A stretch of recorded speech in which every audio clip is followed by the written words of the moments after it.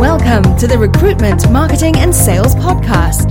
An obsessive focus on marketing and sales is the only way to accelerate your agency growth. So listen in now as we share the latest strategies and techniques guaranteed to deliver you more placements and profit.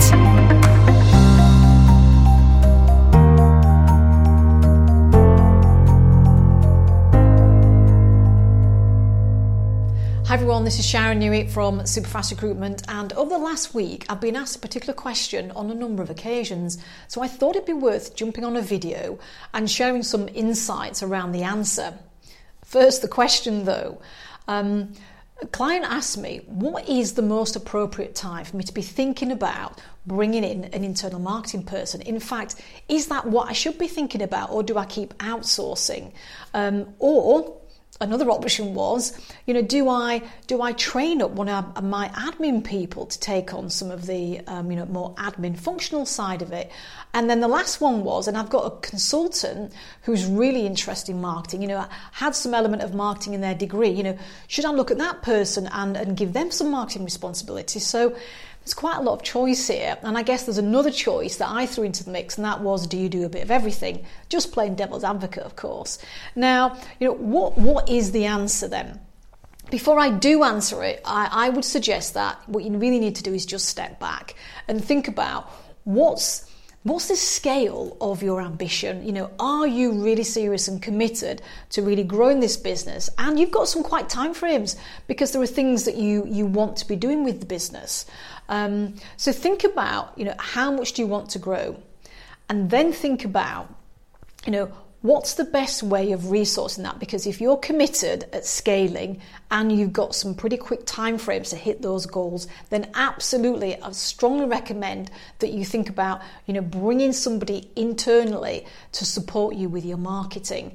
Now, I'm not going to sit here and say that they can do everything, because they won't. It's a little bit like the 360 recruiter, isn't it? That, there's lots of talk in the industry that model is no longer sustainable, based on all the changes and how the industry's changed and how we move forward. So, a marketeer, it's not realistic to expect them to be a copywriter, a web designer, a coder, a graphics person, a pay-per-click specialist. There's an awful lot of different elements and specialisms within marketing. I mean, think about it. Here I am. We're part of a marketing company, and what do? We have our own web designer that we work with. I think we're on to our third iteration of our website. We've got a pay-per-click partner that we've just started working with, this year. So we outsource areas of specialism. It's only sensible and practical.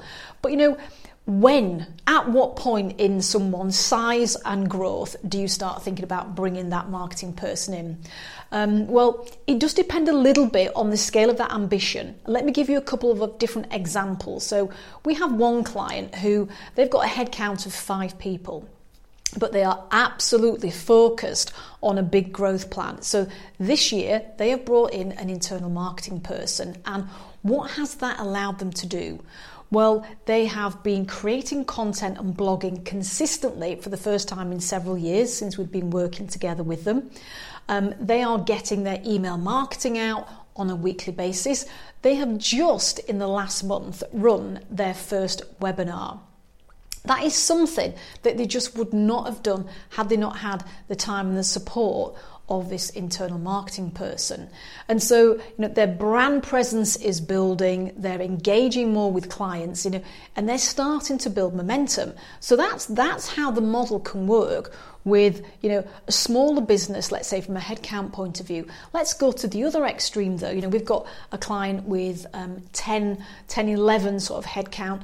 They've got an internal marketing person. And then we've got clients who are in that 20, 30 headcount bracket and one that's in the 50 bracket, where, one company has one full-time person who's working across 2 brands and outsources. And then we have another company that have 2 marketing people, 1 marketing manager, and then someone who specializes in all the graphics.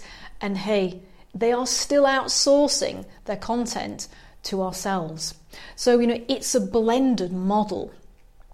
So what I would say to you is just think about, what the scale of the ambitions are and what's right for you where you are now, and do plan, though, in your business plan to be introducing that marketing person, because you can achieve so much more when you've got someone with real marketing expertise and an insight and clarity.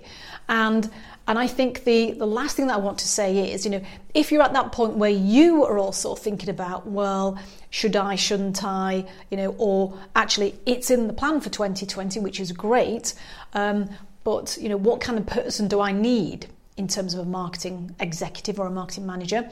What I want you to do is I am going to drop a link in the comment box below. Go and click that link, because Denise wrote an article for one of our clients who was, at this point just thinking about, we want to recruit, but what should we be looking for? And Denise put together a great blog post that a number of people have commented on how valuable that's been in that recruiting process. So that's Sharon Newitt from Superfast Recruitment, and we'll talk to you soon.